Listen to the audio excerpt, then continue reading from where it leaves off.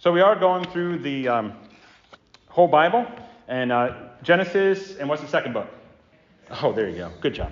And Exodus means what? Exit. Goodbye. Exit. See you later. So Exodus provides a glimpse into the very nature of our Messiah, Jesus Christ. Now, we all want to start where? Passover. Okay, the blood on the doorframe, that Jesus' blood covers us, and that that was a type of looking towards a type of Jesus. So there are some things in Exodus that are a type or it almost resounds in the idea that Jesus was there. And also, a lot of the Jewish holidays and actually Christian holidays come from the book of Exodus. And so we want to look at those things, but we want to go a little bit deeper.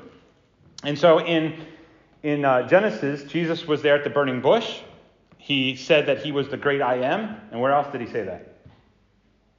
In the New Testament. And he's the promise keeper.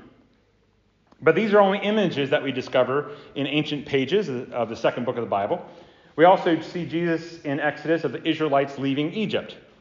And that when they are out in the wilderness, they ate manna. And so we see that as a type of Christ also. And we'll get to that. In Exodus 14, 5 through 31, we see God fighting for Israel against Pharaoh. He put a wall up against Pharaoh and the Egyptians, and they couldn't get them. And then they walked into the water, and the water split, and they went on dry land. And Pharaoh said, well, if they could do it, I could do it too. And they followed in after the pillar of fire came away, and they were drowned. When the Israelites were on the other side, the waters came in.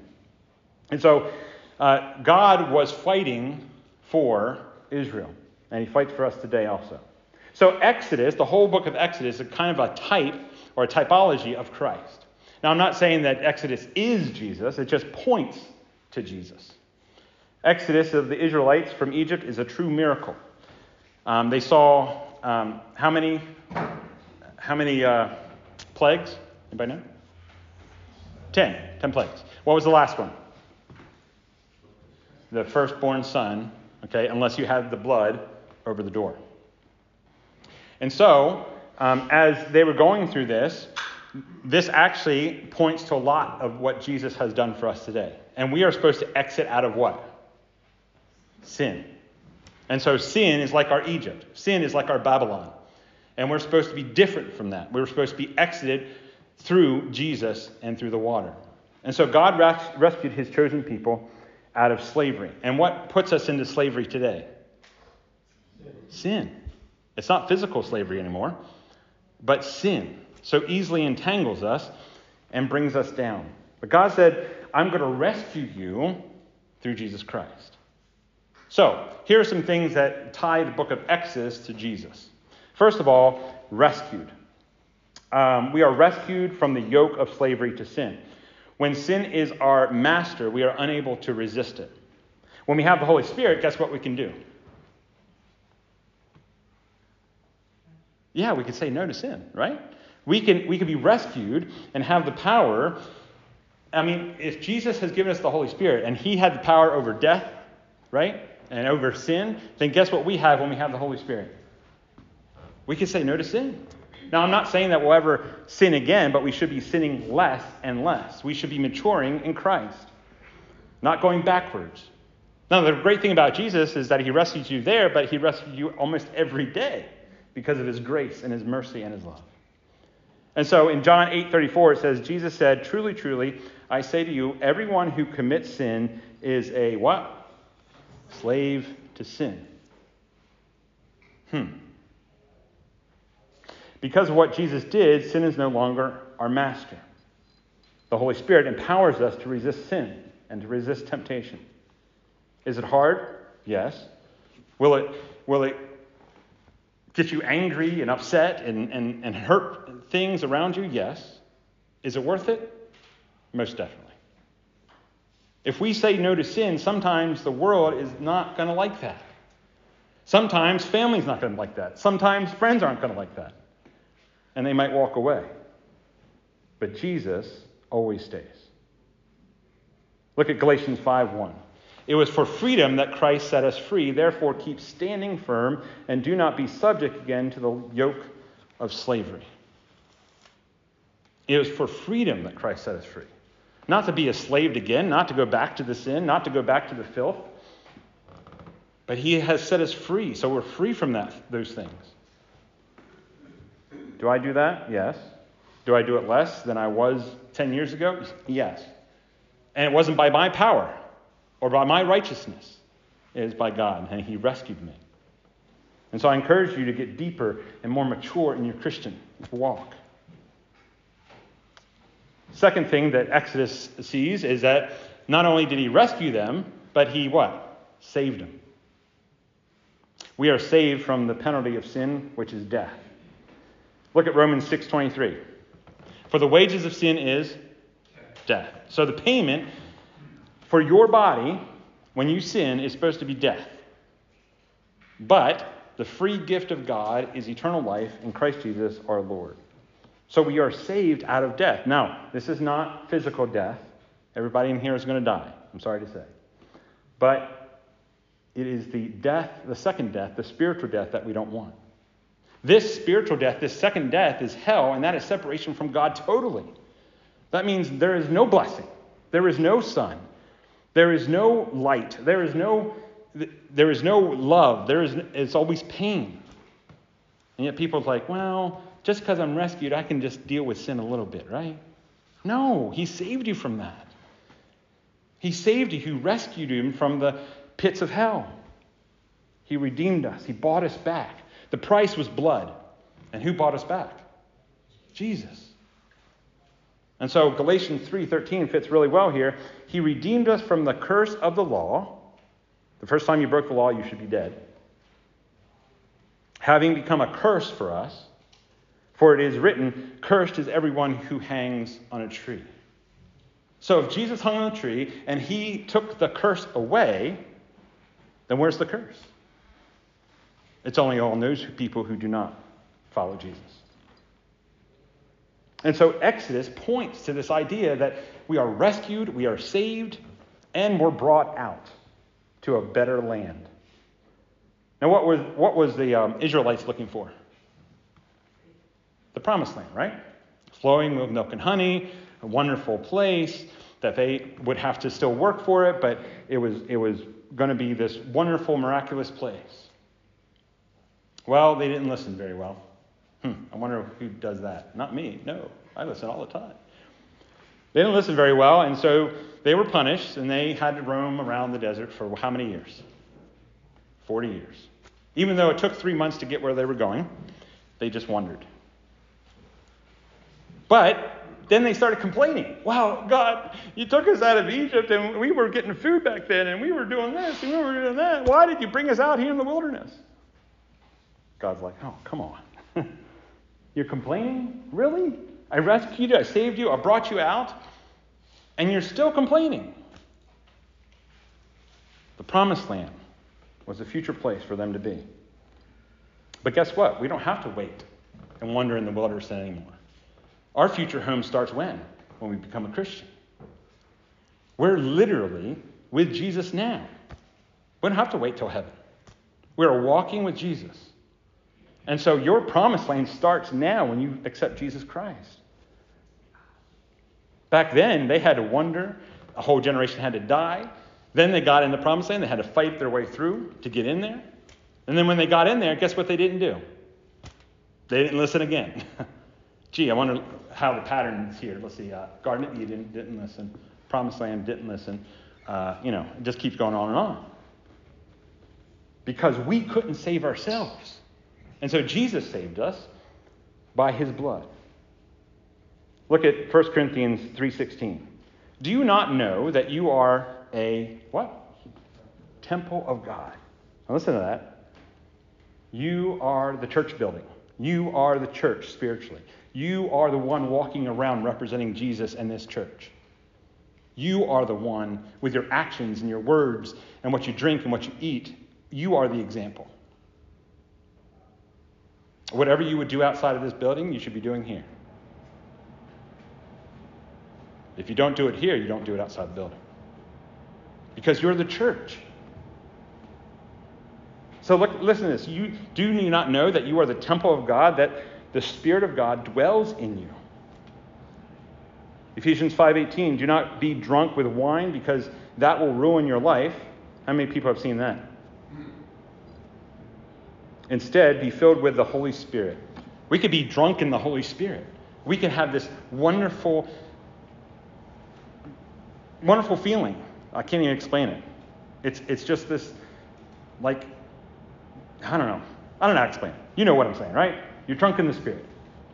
You're overjoyed, even in the desperate times, because we know that God has hope. And see, the Israelites in Exodus were hoping for 400 years that somebody would come rescue them. And you know how they got there, right? So Joseph helped them get there because there was a famine in the land, and they were selling their crops. They were selling their sheep to Egypt. And then they had nothing else left to sell. And what did they sell? They sold after that. They sold themselves. And then Joseph died, and the Pharaoh didn't recognize Joseph and their God. And guess what they did? They put him in slavery. So they really did it to themselves. And so 400 years they were asking, can we be brought out of here? Can we be rescued? Can we be saved? Look at John 14:2-3. In my Father's house are many dwelling places. If it were not so, I would have told you. For I go to prepare a place for you. If I go and prepare a place for you, I will come again and receive you to myself, that where I am, there you may be also. Guess what our promised land is? It's with Jesus. And if Jesus is everywhere, then we are with him now. But we're waiting on something even better. Not just heaven, but a new heaven and a new earth. Look at Revelation 21:3. Oh, this is good here. And I heard a loud voice from the throne saying what? Behold, the tabernacle of God is among men, and he will dwell among them, and they shall be his people, and God himself will be among them. Exodus is a picture of Jesus rescuing us. And then they ate something weird. Okay? And what was that called? Manna. That's a weird name, right? So, you know what manna means? What is it? What is that thing? They didn't know what it was. We don't know what it was. Some people guessed it was like, crackers with honey. Some people said it was quail. Some people said it was this bread that just grew and was tasteful. We don't know what it was. They didn't know what it was. And so look at Exodus 16:15. It says this. When the Israelites saw it, they said to each other, what is it? For they did not know what it was. Moses said to them, it is the bread the Lord has given you to eat. Now, let's take the New Testament. What does this represent? The body and blood of Jesus, right? And so this is a picture, this is a type, the manna is a type of Jesus that we will only eat him. Now, not cannibalism, okay? People are like, ugh. No. Spiritually, we eat from the Word of God. And who helped to write the Word of God? Jesus, through people. And so this is a time, he is a manna to us. He helps us to live spiritually, to change our minds daily. Look at John 6:33. For the bread of God is the bread that comes down from heaven. Isn't that interesting? Manna came down where? From heaven. Also, the interesting thing about manna is that God said, only take enough what you can eat. You think the Israelites listened to that? Nope. Here we go again. Israelites, why are you not listening? Some of them took a load of those things, put them in their tent, and in the morning, what happened? It was rotten. It was nasty. It was smelly. And they're like, well, God, why did you do that? Because I told you, only take what you want, what you need. Sometimes we gorge on Jesus and never let anybody else know.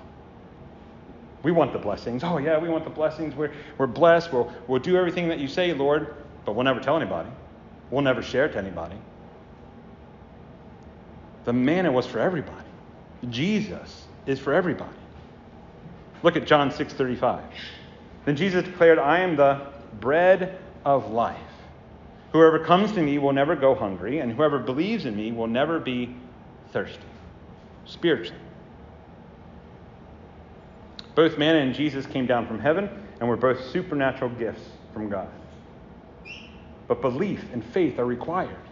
Jesus didn't just come to be a good prophet or a good man. He died. He resurrected the third day for us to have faith in him, to bring us to God, to be the intercessory and the sacrifice.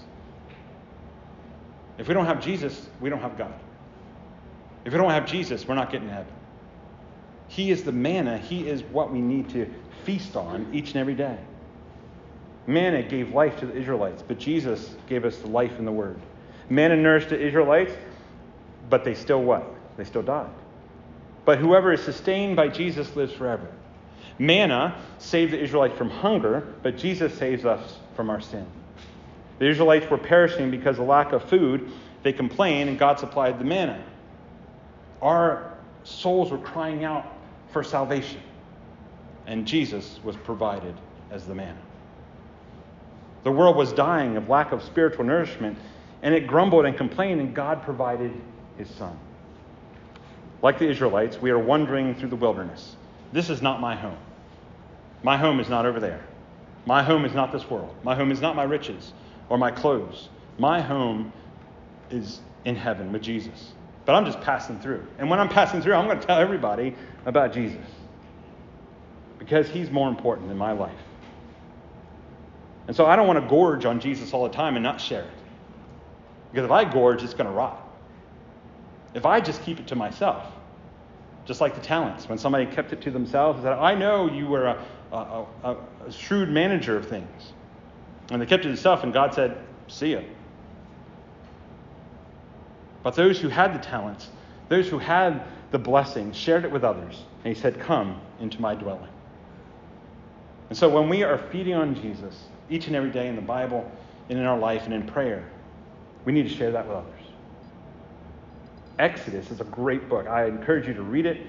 And it's amazing. It has the Exodus from Egypt, and then it has all the laws that God gave them. And a lot of those laws not only were spiritual, but they were physical. Like, don't eat a goat in its own milk or blood. Why? Because there was a disease in there. Okay? Even though God said not to do it, it was still because of disease.